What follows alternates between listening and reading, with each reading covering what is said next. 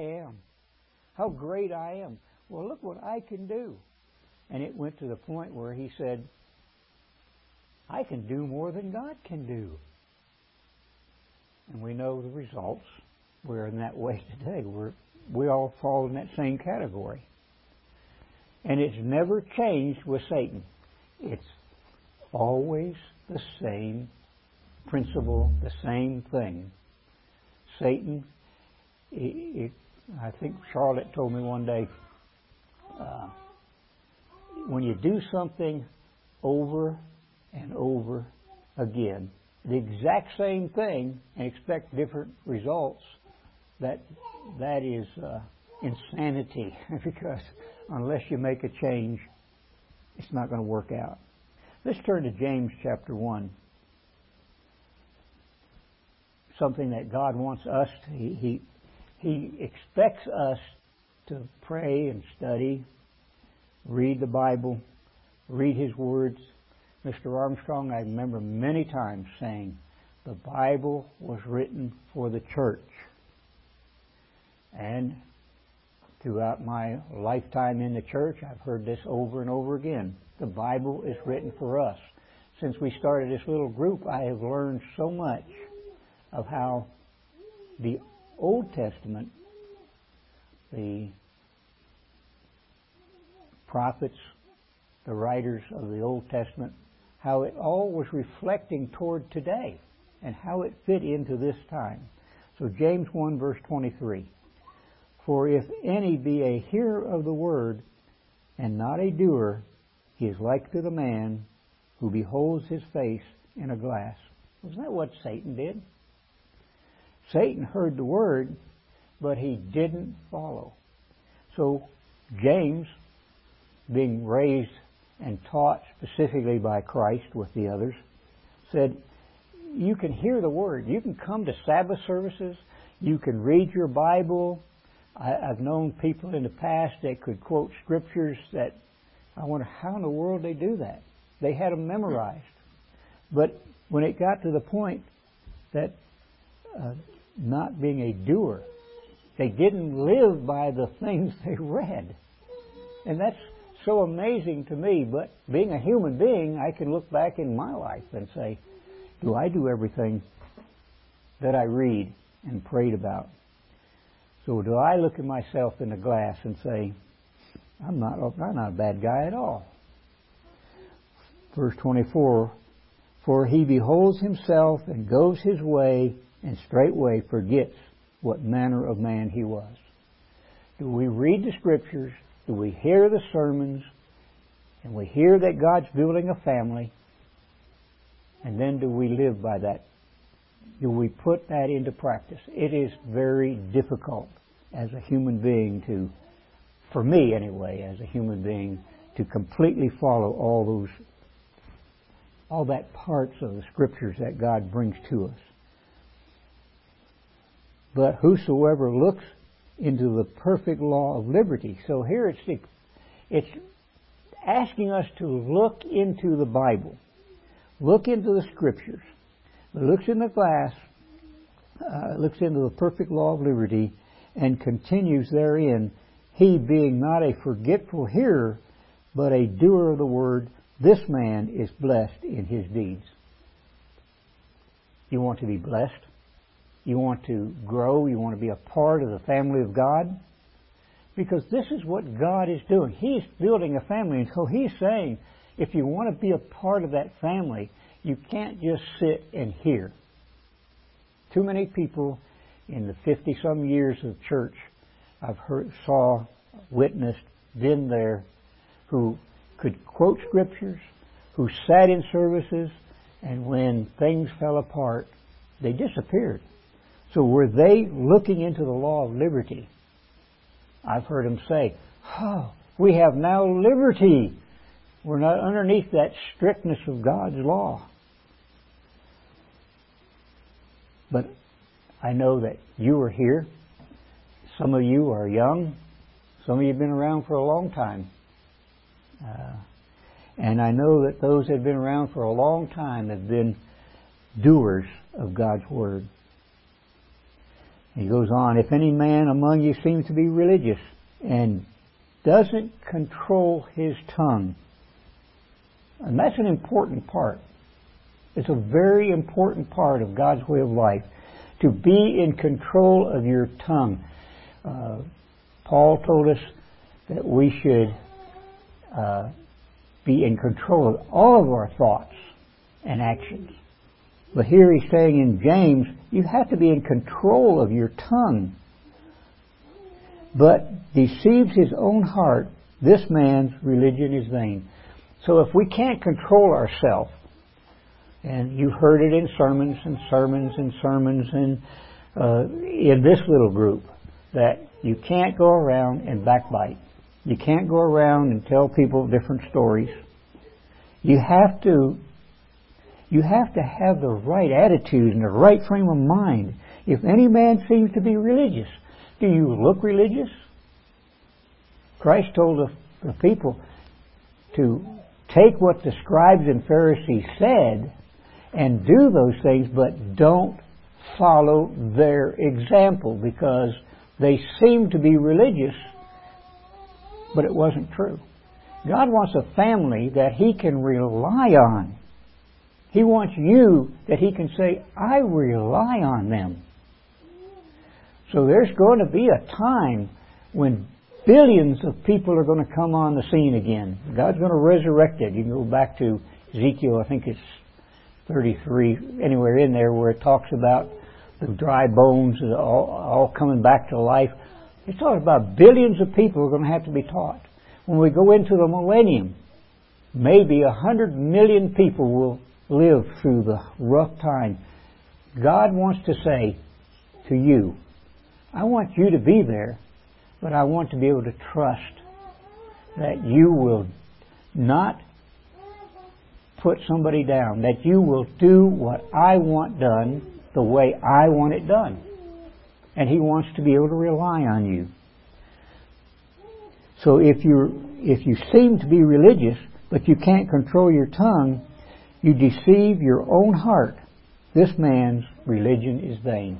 If you can't control yourself, control your actions on a daily basis, how can God put you in His family? He can't control. He can't trust us. It's really a marvelous thing that God is doing. Fantastic. It's hard to grasp the fact that He's offering to us at this time to be a part of the family, that we will then be able to work with the people that will make it through the horrendous time coming ahead, and that we will be able to teach them, lead them into the path that they too can be a part of God's family. In Matthew 22, verse 14, God says, many are called, but few are chosen. I looked at worldwide. I've attended Feast of Tabernacles where there were 15,000 people. And I also have been around since then when I see tens of thousands of people walk away. Go back to where they were before. So God is, at this point in time, He wants to know what your religion is, what your belief is, where your faith is. Can He trust you? He says, I want you in my family, but I have to trust you. And that requires faith on our part. So He's called a lot of people. But He wants only those that He knows when push comes to shove, you're going to be there. You're not going to backbite. You're not going to fall backward. You're not going to try to figure another way out of this situation, but you're going to let Him teach and train you. Romans chapter 8. See, God is calling not only sons, He's calling daughters. So He's calling you to be a part of His family. And Romans 8 talks about the family. Verse 12, it says, therefore, brethren, be you debtors not to the flesh, but live after not to the flesh, to live after the flesh. For if we live after the flesh, you shall die. But if you live through the Spirit, you do mortify the deeds of the body, then you shall live. When Christ had that contact with Satan, and the first thing was over food, well, you can imagine Christ had gone 40 days without eating. He's pretty hungry. He was probably at the point of death. Satan knew that. And what was his comment? The first thing he said to Christ, turn these rocks into food, because you're going to die if you don't eat. But Christ's comment was, life, real life, complete life, is to live by every word of God. Not the physical food, because these bodies are destined to disintegrate. They were created that way. But the Spirit will live forever in a new body. Verse 14, for as many as are led by God's Spirit, they shall be called sons of God. Are you allowing yourself to be led by the Spirit of God? And that's an important thing, to be a part of. Recognizing that I'm going to be a part of the family of God, then I have to be led in every way by the Spirit of God. For you have not received the spirit of bondage again, like Israel. They were bound by the law, bound by different things, but you have received the spirit of adoption, whereby you can cry, Abba, or Daddy, Father. We can cry, thank you, Father. In 1 John chapter 3, we'll cover one more here. 1 John chapter 3, verses 1 and 2. 1 John 3, 1 and 2. Behold, what manner of love the Father has bestowed upon us, that we should be called sons of God. Wherefore the world knows us not, because it did not know Him. We are called the sons of God by our Father. Beloved, now we, the sons of God, are we not sons of God? And it does not yet appear what we shall be, but we know that when He shall appear, we shall be like Him, for we shall see Him as He is. We will become spirit. We will be a part of the family of God.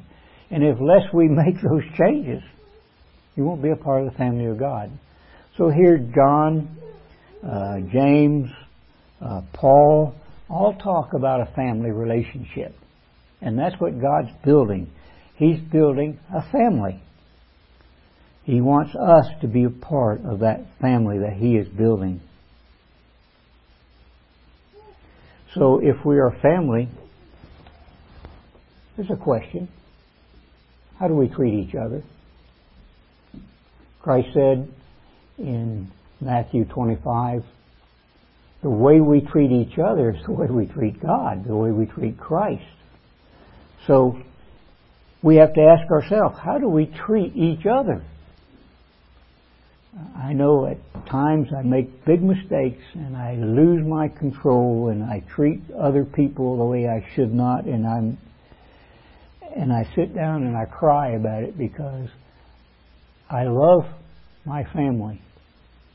I love my physical family and I love my spiritual family. And you are my spiritual family. And sometimes we can't control our actions. Doesn't mean we're right, but we still have to love each other. So how? Ask yourself, write it down or whatever, how do I treat my family? How do I treat other people in God's church? You might put down, first part, do I encourage other people or do I tear them down? So one point in building a family and having a family relationship is encouraging your family. Do we encourage each other? Somebody might be sick. Somebody might have a physical difficulty. Maybe they got a spiritual difficulty. Do we encourage them in the right direction? or do we tear them apart? If we tear each other apart, then we're destroying the family. And we can't do that. We have to help and encourage. Everybody has a different problem. Some of us are old, some of us are young. Some of us have financial problems. Some of us have physical problems. Some of us have mental problems. Do we know each other enough that we can go up there and help them through the difficulties that they're going? And God says we're all going to be tried, because He wants us to go through the trials that are on us for a purpose, so that we can help other people. In the world tomorrow, when they come through this trial that they're going to go through, they're going to be scared to death. They're going to be hiding because they're going to think there's, who knows? Maybe they're thinking there's aliens from another world. Well, I guess you would think Christ was an alien because He's from someplace else. But they're going to be afraid. Are you going to be able to go to them and help them? Even today, somebody might be sick. Maybe they feel like they're dying. Can you go and encourage them and help them? I remember a case when a fellow I knew, a friend back in Houston, got really sick. And I thought it was difficult. To me it was difficult because a lady went to him. He was dying. And he was scared. And she encouraged him to the point to think that this is just a temporary position. She said, don't fight it. Go to sleep and the pain and the suffering will leave. And she did it in a loving way. I mean, you can go up to somebody and say, go ahead and die, we want to get rid of you anyway. Or you can go up there and encourage them that God is with you. God's going to help you. He's only taking away the pain and pressure for the moment, because there's a better life. When you wake up, you'll be in a different world, a world of peace and harmony. So can we encourage each other? In Hebrews 10, beginning verse 24. Hebrews 10, encouraging each other is so important. Hebrews 10, verse 24. And let us consider one another to provoke unto love and good works. So here Paul was encouraging the people. He said, look, encourage your family to love and good works. Not bad works, but good works. Not forsaking the assembling of yourselves together as the manner of some be. So encourage people to be a part of services. Encourage people to be a part of God's way of life. And do that by saying, you need to be at Sabbath services. You need to be a part of them, encouraging them, but exhorting one another, and so much more as you see the day approaching. I've been discouraged many times. And I know I've known many people in the past get so discouraged of where they're living, or their surroundings, or maybe they financial problems. I've had those financial problems too. And I found out that give it some time, they'll work out. They'll work out. They're not going to take your life. They can only take your physical life. People can only take physical life. They cannot take your spiritual life. So, do you encourage each other? You can't encourage each other unless you know each other. And that has been a problem that I have seen in the church for over 50 years. We don't know each other enough to know how to build each other up if we don't know each other. Sometimes it takes spending time with them. Sometimes it takes letting them tell you their problems. Because too many times we don't listen to what somebody else's problem is. We want to tell them our problems. We want to tell them our life. But we don't have time to sit down and say, what do you need?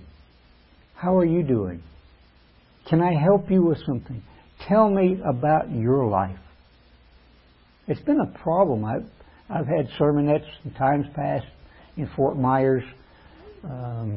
Here, I've pointed out that we really need to know each other, or we can't encourage each other if we don't know each other. We're family. Inside a family, and I have a big family, and I know unless we know each other, know our fault, you don't know each other's faults unless you grow up together.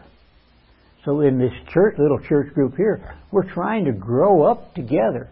But we can't grow up together if we don't know each other, or we don't let each other know, or we don't learn who you are. We don't learn your problems. We don't learn where you are in life. In Psalms chapter 41, David was always encouraging. David, God used because of his skill, I guess, in singing, and he worked with sheep for so many years. David said in Psalm 41, verse 1, "Blessed is he that considers the poor. The Lord will deliver him in time of trouble." Do we consider people's poverty? Do we consider that they need help? But we don't know it if we're always doing our thing. Romans 12, verse 15. Rejoice with them that do rejoice, and weep with them that weep. So, can you rejoice with a brother and sister in Christ? You can with a family member, a sibling. You can rejoice when they rejoice, and you can cry when they cry. But can we do that with inside the church? We want to have a family. God wants a family, and He wants us to so much love each other that when we see a brother or a sister struggling, we can go to them and say, "Can I help you? Tell me your problems." We're told that we can talk to each other. We don't have to tell them our sins down, I'm sinning here and I'm sinning there and I've got this. But we can tell them, we need help. I have physical problems. I got spiritual problems. And you have to do it with love. It's easy to go up there and say, "I saw you sin. You better straighten your life out." But can you go to them, "I see you having a problem. Can I help you some way? Maybe there's something I can do that can ease the problem and make it to be a part of that family." God wants us to know each other enough and close enough that we can help each other in times of problems. And it's hard. I know it's really hard.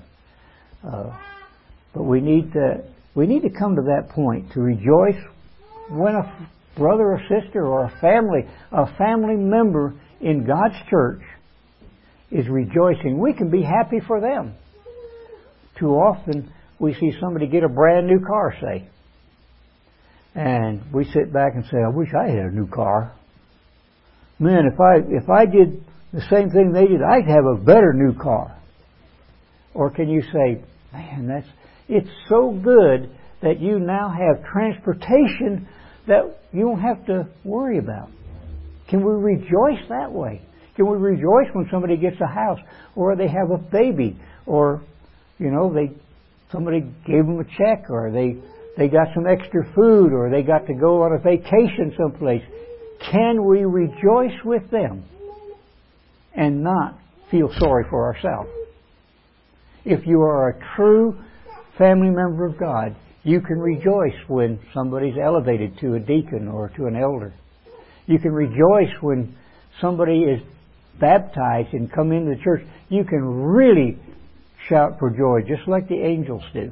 You can shout for joy because there's another person that God's working with. It's so great to be able to see and be able to rejoice with other people and not find fault with them. Galatians 6 verse 1. Galatians chapter 6 verse 1. If a man be overtaken with a fault, it says, and people have done that. I've had faults, and I've been overtaken and been down. And I'm sure everybody that's been in the Church of God for any length of time can come to that point to say, I have been overtaken with this fault. I just can't seem to solve the problem. So if you find somebody overtaken a fault, you, which are spiritual, can you restore such a one in the spirit of meekness? And that you have to give credence to, being meek. Not going up there and sticking your fingers under your arms and saying, now when I did this problem. No, meekness is being humble, being willing to help them up to get through the problem. In meekness, considering yourself, lest you also be tempted. So here he's saying, you don't go up there and say, I can do these things because I am that strong. The other person might not have the strength that you do in that area. But what about one of your weaknesses? Maybe that person is much stronger. Some people are weak when it comes to financial problems. Others, they don't worry about it. They take what they get and they're happy when they got it. So can we do that? Do we love our family? Can we encourage each other in that way? Because that's where the important parts are. Being able to help and guide and do it in meekness, in humility, in love to help each other. Hebrews 13 verse 3. Hebrews 13:3. Remember them that are in bonds. So there are people that are today it's in bondage to some company that we work for. We find ourselves in bondage. We become slaves to society, slaves to a business. So here it's saying in 13:3, remember them that are in bonds, as bound with them. Are you in the same position they are? Treat them as if you were there. You're in the same position. And then which suffer adversity as being yourself also in the same body. You treat them like the humility comes when you can talk with somebody who is struggling and you can be with them in that same struggle as if that was your struggle. Maybe you are so strong that would never faze you. I know there are people that I've known in times past. One fellow I knew very close, called him a brother. He struggled with smoking, and it actually took his life. But he struggled with it. Other than smoking, he had a lot of great qualities. But, I encouraged him. I helped him the best I could. But I felt for him deeply because I knew it was a great trial. And he just could not lick it. It was just too much for him. I could have gone up there and said, if you don't change right now, you're out of here, buddy. I don't want you around anymore. Or do you go up there and encourage him? You could see his good points. You could see how he was helping many other people in his job and his abilities, his knowledge. But I also saw people that went up to him and they shunned him because they didn't agree with the way he did things. And so they put him down and they looked down on him and would not even talk to him for that problem. But that's not what God wants. He wants us to be able to encourage him. So what if you find somebody in the world tomorrow that came through and you're God now, a son of God, part of the bride of Christ, and this is a person who has a great struggle? Are you going to just wipe him out? Or can you have the compassion to lead him in the path of righteousness and get him away from whatever this problem that he has? Because that's what God's expecting from us. So, if we're going to be a part of the family of God, one of the things we have to do is be able to encourage each other. I'm telling you, it's really a struggle sometimes. You have to fight your attitude because you find they make a mistake, and you can sit back and say, I would never do it that way. Or would you? Sometimes we can judge people based on our personality, on our life and the way we grew up, but we don't know how they grew up and the struggle they had. So it's very easy to find fault with people as long as you're not looking at yourself first.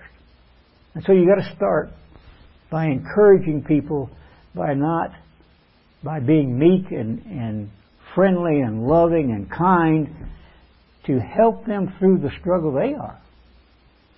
And not considering yourself that, well, I am so much better than, hey, I just won't talk to that person, or I won't help them out. They need your help. Each one of us needs each other to help us through this struggle that we go through all the time. So the first thing that I got on this in part of being a family of God is to help each other. Encouraging somebody else to do the right things. Even when you see it wrong. When you see them doing something that's totally wrong, you have enough with love to point out their mistake. Too many people I've known here on this property who want to go to Matthew 18 and say, you've sinned, you've done this thing, you're this bad, and it's about time you change and do things my way. No, they don't say my way, but it's basically what they're doing. But Matthew 18 is not set up that way. Matthew 18 says, when you reconcile yourself to God with your attitude and your mind and your way, then you can go to your brother with love and point out with love and meekness and encourage them to do the right things. It's easy to find the fault and jump on with 2 feet, but it's very difficult to be meek and loving and kind and encourage them in doing the right things. And that's what God wants. The second point I put down, are we thankful for the little things? Late I've been sitting out there going back to a sermonette, I don't know which one anyway, it was Zippity-doo-dah. Zippity-A. My, oh my, what a wonderful day. And I think to get up in the morning and can I come up and say, wow, it's another beautiful day. Another opportunity to see my mistakes and change, and another opportunity to encourage somebody else. It's difficult at times when it's raining or it's snowing and you're like me and I'm cold nature. Daryl brings out many times, he loves the hot weather. Well, I do. You can dress for the cold, they say, but you can't dress for the hot weather. You can. You just have to have the right frame of mind. And you need to be able to get up and look out there and say, wow. And I've done this a couple of times in the past few weeks. Somebody asked, how you doing? I said, I'm doing great. I didn't see a tag on my toe this week. So, or my name's not been in the obituaries. And it's not been in jail. Or it's not in the hospital. Or it's not being beat on or beating somebody else up or being arrested or the law looking for you, whatever it is. Can you get up and say, wow, another beautiful day. Even if it's raining. Out here, we can say, fantastic if we got a rainy day because the ground needs a rainy day. Or we can say, thank you for the change of weather. I've lived in Florida. I told one of my daughters recently, I said, you have winter down there. You might have it 2 weeks in February, or you might have a week in January and one in February, but that's winter for you. The rest of the time it's summer. But here we have summer, winter. We have spring. We have summer, fall, winter, and spring. And, we have all the seasons. And we can enjoy every bit of it. But to be thankful that you have a house. I told Patsy the other day, we have a beautiful house. There are people in South Africa where I was down there that they have a 10 by 10 cardboard shelter that's tied to a cardboard shelter next to them, to one next to them, to one next to them. And their inside wall is the other side of that wall is the inside wall of somebody else's house.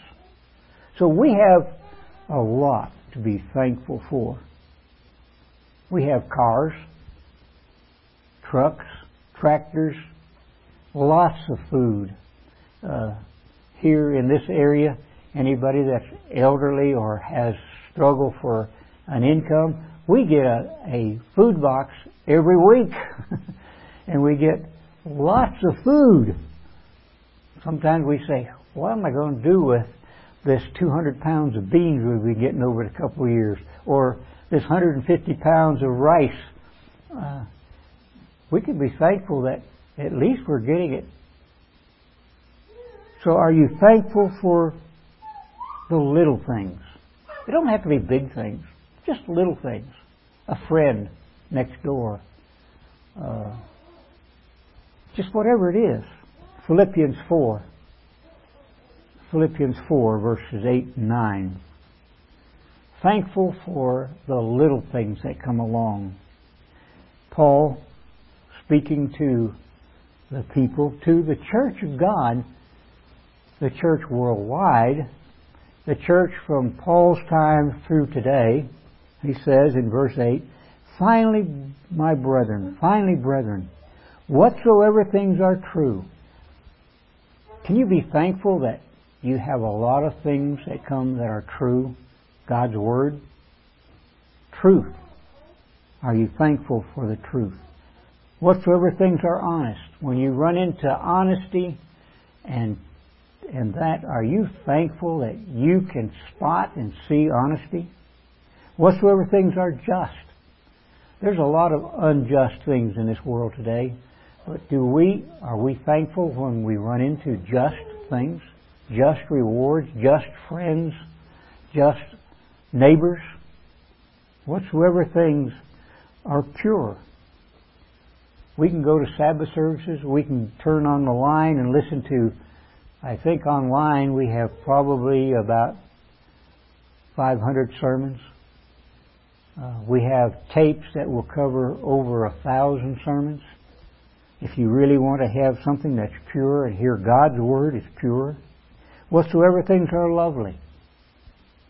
I know I look at some of my great-grandkids and I think they have good personalities, but beauty they don't have. But they have good personalities and they have good parents. So do we find lovely things? Do we love each other? Are we thankful that we have a brother or a sister, a family member, biological or spiritual, that we can have them love us? Whatsoever things are of good report. Or do we only look for the bad reports? Are we thankful that we can get good reports of how other people are doing? If there's any virtue or if there's any praise, these are the things to think on. So can we think on all the good that's around us? It's easy to think on the bad. There's a lot of that, a lot of bad happening in this world. But can we put that aside and look for the good? Look for the things that will make others happy.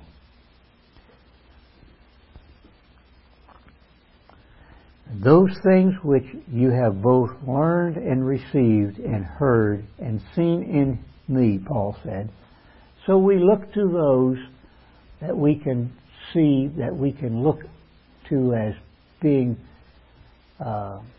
examples of the right way to live?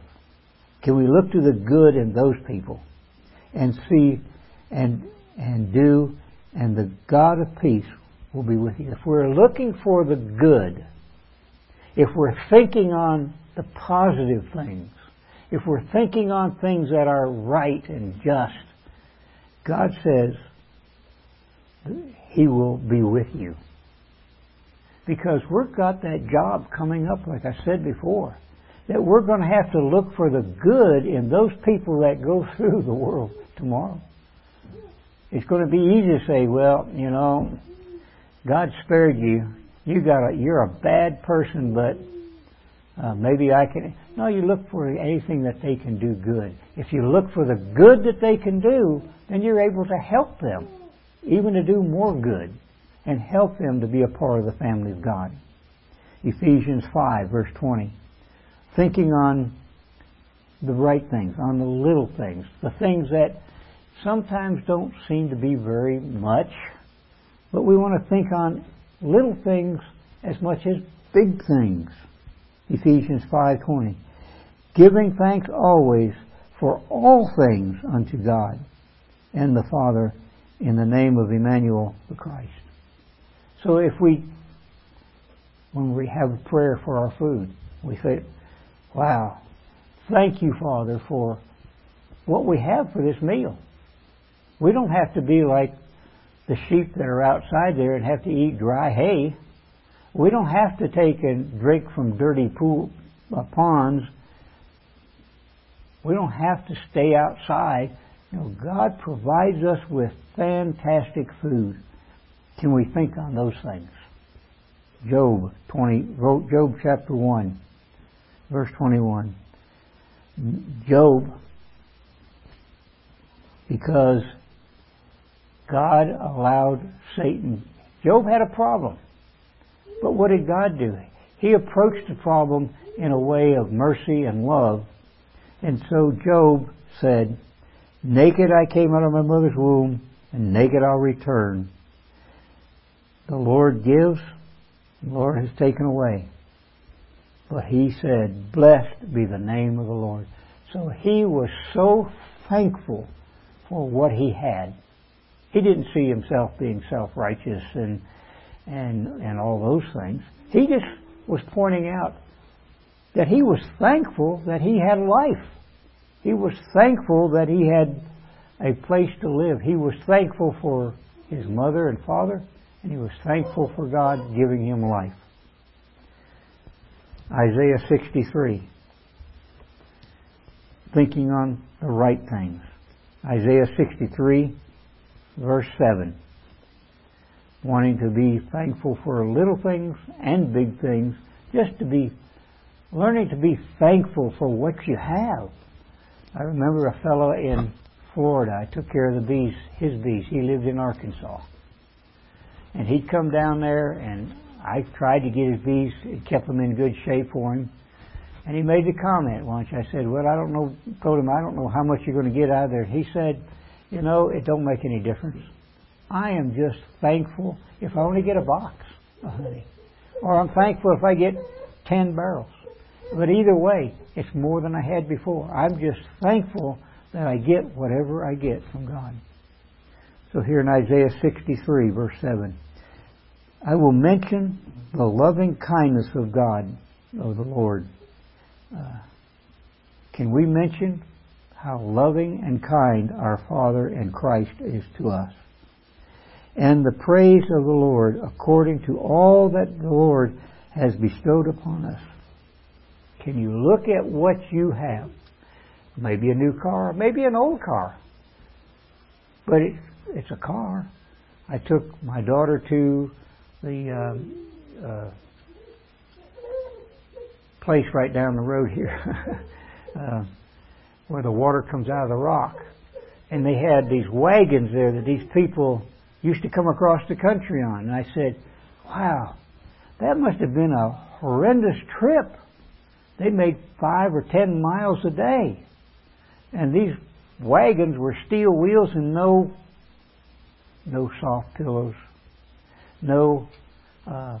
springs that let you ride smoothly over the bumps. Now, they were pretty rough looking. And then there was the lady there that she was talking about how they made the cheese and the milk and the stuff that they took from here, which is just down the road a piece, 15 miles, to St. George when they were building the temple. And she said, it took them 4 days. And I'm thinking, boy, I'm thankful I can get in my car and get down to St. George in an hour. And if I go really fast, a little less than an hour. Am I thankful that I have transportation like that and not have to spend 4 days to go, 55 miles? It takes 4 days. That's a long trip. So am I thankful for those things that God has, and the great goodness toward the house of Israel, which He has bestowed on them according to God's mercy and according to the multitude of His loving kindness. Are you thankful? Can you really sit up there and say, I am really thankful that God's given me the opportunity to be a part of His family? To be here the words of God. Am I really thankful for all those things? Well, it's something we need to think about. Point 3 is appreciate what others do. Are you really appreciative to what others can do? Sometimes we don't really appreciate the fact that others can do things that you can't do. Do we appreciate the fact that there are others who God had given them the knowledge that they created generators, that they can build a dam to create electricity so we can have air conditioning, we can have heating, we can have light. Can you think back to the people that came across this country? The light that they had was maybe from a kerosene lantern, or maybe just the fire that they built that they could sit out. Do we really appreciate everything that God has done for us? It's hard sometimes for me to think about that. When I live in a society where I can run to the store and get a gallon of milk. I don't have to go out there and corral the cow, wash it down some, get underneath there and squeeze the milk out of it, and then have some milk to drink. I don't have to do that. I just need to run over here to B's and, I can take a 15-minute trip over to B's and get a gallon of milk. Somebody else did all the work. Do I appreciate that stuff? Do you appreciate the car? Do you appreciate a brother or sister who can be around and give you a hand? I've done a lot of things. And a lot of times I try to do them by myself because I don't appreciate the ability of somebody else to help me. But I told a son-in-law today, I said, thank you for putting logs in this wood-burning stove so we can have some heat in here. And I don't have to pick it up. I appreciated that because it's very difficult for me as I got older. I told Beth this morning, I said, when I was 40 and 45, I can remember throwing 90 pounds of honey over my head. And then I got to where I appreciated being able to put it on a pallet and using a forklift, which really made it a lot easier. And now I appreciate my daughter and her husband taking it off and extracting and sending me some honey. because it's a lot of work. There are some out here that dig ditches. There are some out here that built cars that can weld or can iron and sew. I appreciate the ladies that cook meals. And I know any man that can sit out there and say, wow, that's a great meal. I really appreciate those women making this meal. We should be appreciating the meal that's brought to us today. Do we do that? That's something to think about. Do you appreciate the good things, what God has said to the churches? Do we appreciate God's Word? This stuff was written, you go to, I think it's James, tells us that everything that's in this book wasn't written because some guy was a writer and wanted to write a novel or something. But it says in James, this, or maybe it's Peter, anyway, it says, the things that's in this Bible were written by who? By anybody? No. By holy men that God moved their mind to write. So all of this was written for us, for our good, for the church today. So I appreciate that. I appreciate Paul and John, Isaiah, Ezekiel, Noah, Abraham. I appreciate the fact what they went through. We can go to Hebrews 11 and read and try to think and really appreciate what those that are recorded there in Hebrews 11. I can really appreciate what they did for me. And I can learn to appreciate, when I do that, what Christ did for every one of us. And that's important for each one of us to get back and think and appreciate what God has done. Here a few weeks back, I think it was, I did a Bible study. And I want to be able to appreciate what Christ wrote for me to learn, for you to learn. He gave to the church, to us. And in that Bible study, I brought out the importance of the churches. I grew up in the church and was told that I live in the Philadelphia era of the church. We have the best time of anybody before us. And so all I have to do is to read what it says to Philadelphia. And then I can sit back and appreciate the fact that I'm a Philadelphian. But when I brought out in that Bible study was written to all the churches, for all the churches to learn. And so what he says is, in that whole series there, to the 7 churches, what I'm saying to this church, I say to the church. The whole church. Not to just one era of the church. But I say it to the whole church. To everybody that's involved. And so I wrote and put down here the good things. Some of the areas of the church had good points. And maybe we want to look there and say, okay, I want to be that part of that church, that body, the good things that were brought out. I don't want to look at the bad things. I just want to look at the good things. So he said to Ephesus, I know your works, your labor. Oh, so I can sit back and think, oh, God's looking at my works, my labor,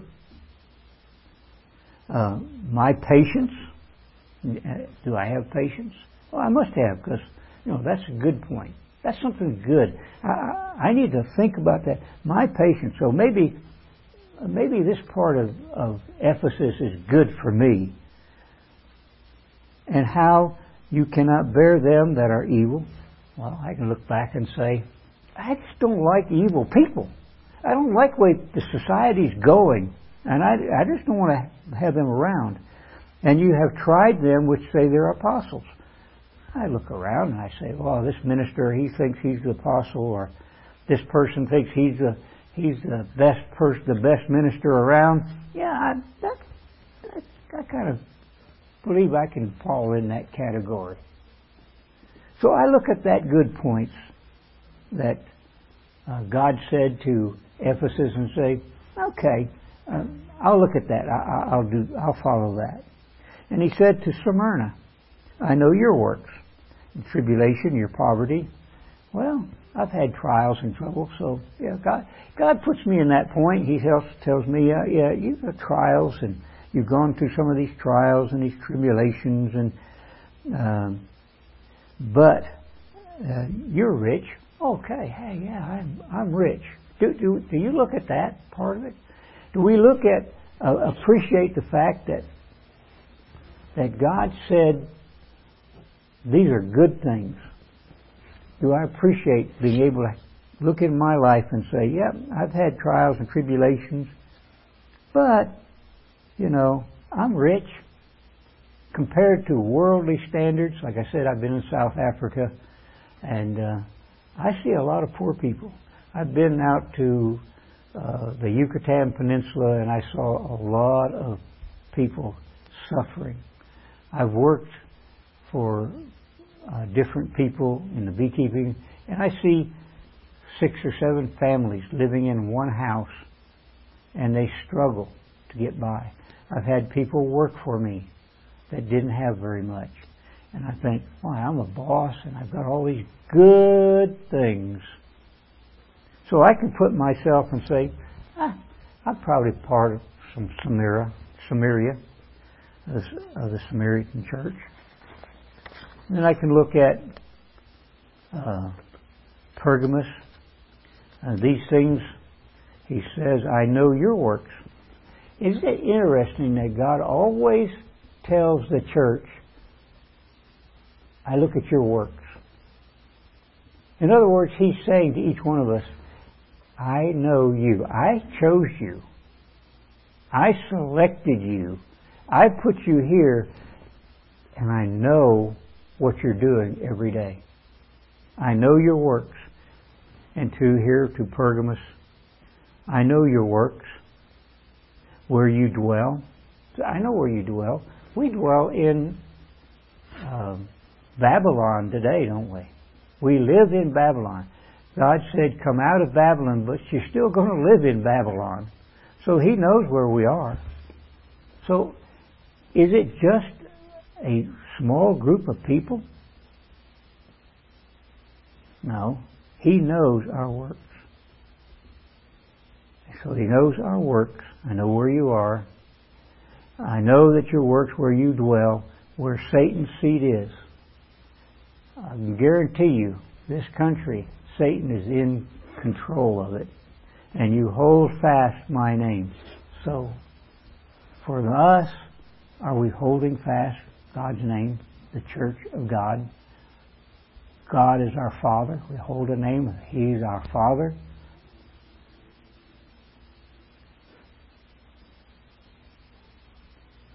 Unto Thyatira he writes, I know your works too. These things says the Eternal, who has the eyes like the flame of fire. I know your works. I know your love, how much service you do to other people. I know your faith, your patience, the works, and the last is more than the first. Oh, maybe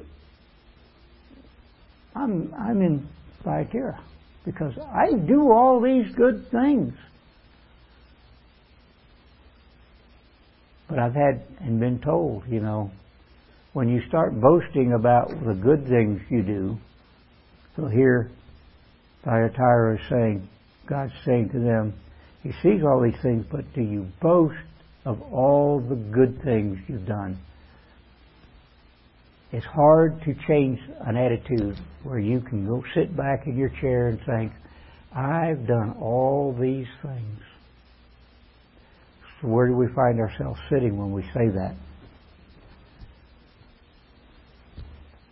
To Sardis, God had not much to say about them. I know your works,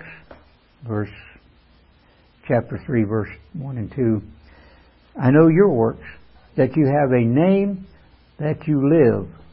But listen to what he says. You have a name, the church of God, but you're dead. It's so strange that God had not a whole lot to say about Sardis. Other than he said, be watchful and strengthen the things that you have. So do we appreciate the things that we have? Here God's telling Sardis, appreciate, strengthen the things that remain that are ready to die. Take a look. You're becoming to a point where you're going to die. Your whole church is going to die. To Philadelphia, he didn't have much to say wrong other than that. Let me get to that point. He says, these things says he that is holy, that is true, he that has the key of David, he that opens and no man shuts, and it shuts and no man opens. I haven't been at a point where God has opened the door that we're able to do all that we can do. And once we start doing it, it can't be shut down. But when God shuts the door, and maybe I can put myself at that point, I don't want to be there. I don't want to be at that point where God shuts the door on everything that I've done. I told somebody not too long ago that if you walk away from what God gives you, you'll lose what you have. Too many times in my life in the church, I saw people walk away. And when they did that, because they did not appreciate what God gave to them, they were not looking at the small things, and they didn't appreciate what God gave to them, they're not here anymore. They went back to a life that they had at one time before and said, hey, why should I worry? I mean, I got freedom. But they will not be a part of the bride of Christ. They will not be a part of the first resurrection. And finally, he goes to the seventh church. He didn't have a lot of good to write to them. He said didn't have good. He said, the faithful and true witness, the beginning of the creation, I know your works. And all they could say to them is, you're not hot and you're not cold. They were not hot. They were not inspired out there really going after God's way of life. But they were just sitting in church. I'm making an appearance. I'm not hot, but I'm not totally gone off someplace else. But I go to church services. I'll keep the Sabbath to an extent. But they were not all fired up. So they had good things, except for a couple of them. One of them being Sardis and the other being Laodicea. Didn't have a lot of good. You know, Sardis, when he said, you're dying, that's not good. And to Laodicea, you're just not fired up and wanting to do my way of life. But he did go back and he pointed out bad things. And we want to be a part of the family of God. Can we look at the things that need to be changed? We hear good things, things that we're doing. God says you're doing this and this is great, or you're doing that and this is great. But there are things that you're not doing. To Ephesus, he said, one of the biggest problems, he said, nevertheless, I have something against you. What did he have against them? They lost their first love. Where do you sit today? Are you really happy and thinking about the things God did for you when you first came into church? Do you appreciate God? Do you appreciate the friends? When I came into church, I had a lot of people come by helping us, encouraging us to do this, to go this direction. But to Ephesus, he said, you forgot that stuff. And so I find to the different churches that he points out their bad points. To Sardis, he said, you're dead. To Laodicea, he said, you're lukewarm. So no matter what, You never get fired up to do the right things. You just seem to get fired up for doing things that you want to be accredited of being a part of the church. So we can see that between Ephesus,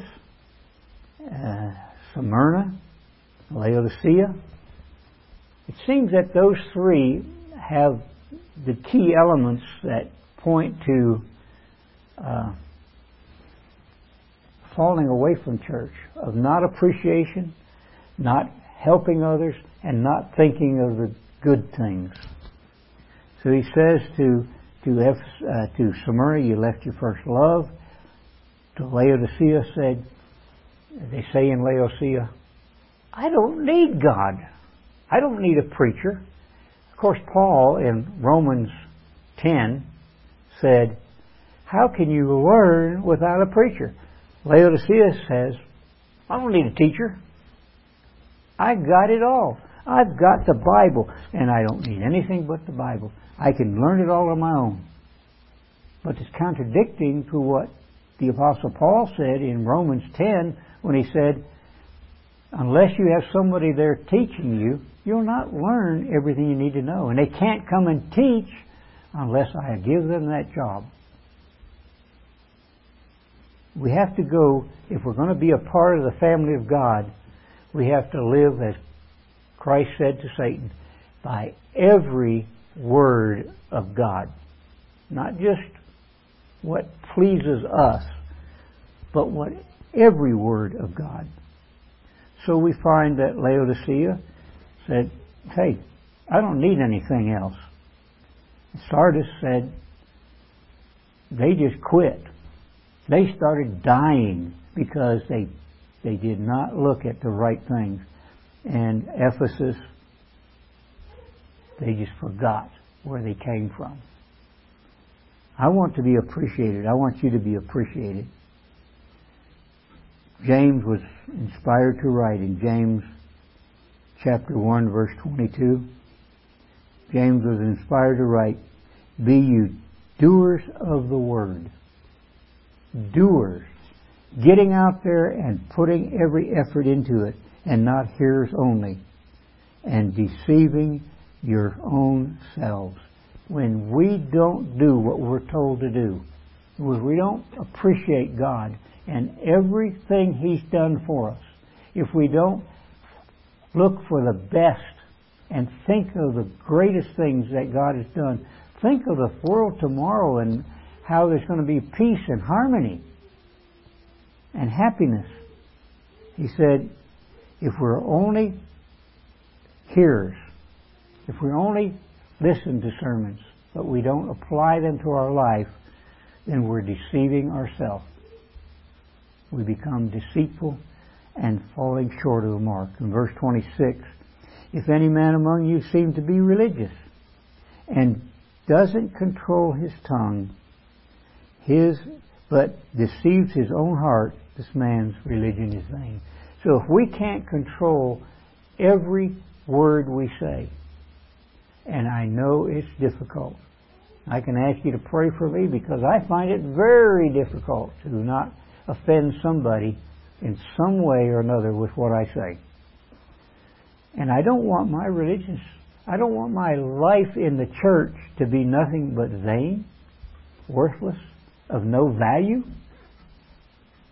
I spent over 50 years. I've got to get back and think, I've got to make a value out of my life and not something that's not of value. Galatians chapter 6.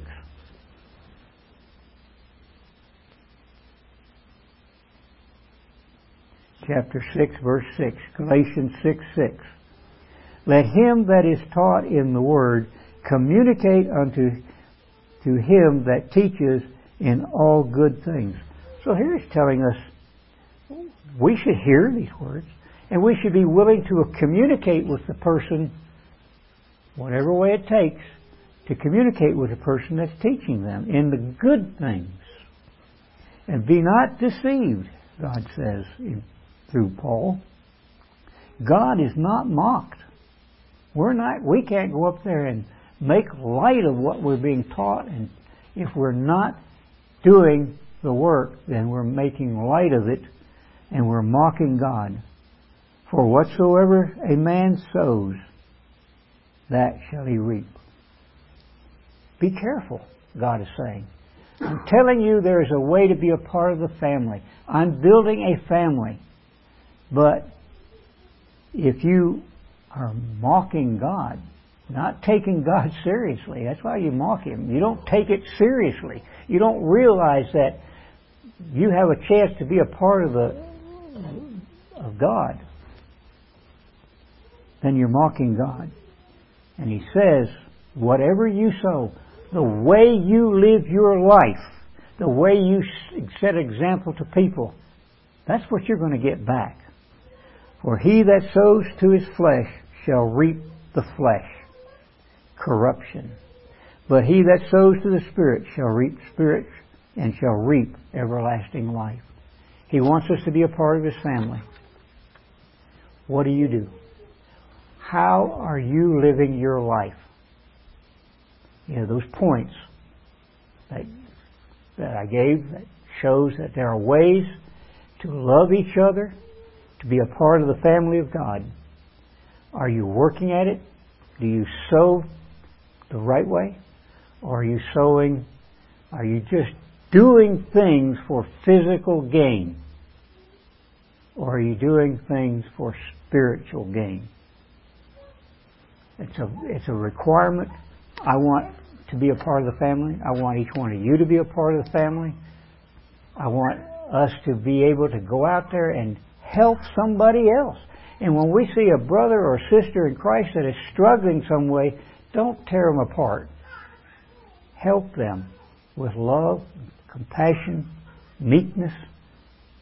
Help them to get through the struggle that they have, that they too, like you, can be a part of the bride of Christ. It's a struggle. And I'm only asking that you pray for me, you pray for Daryl, you pray for each other to be a part of that family.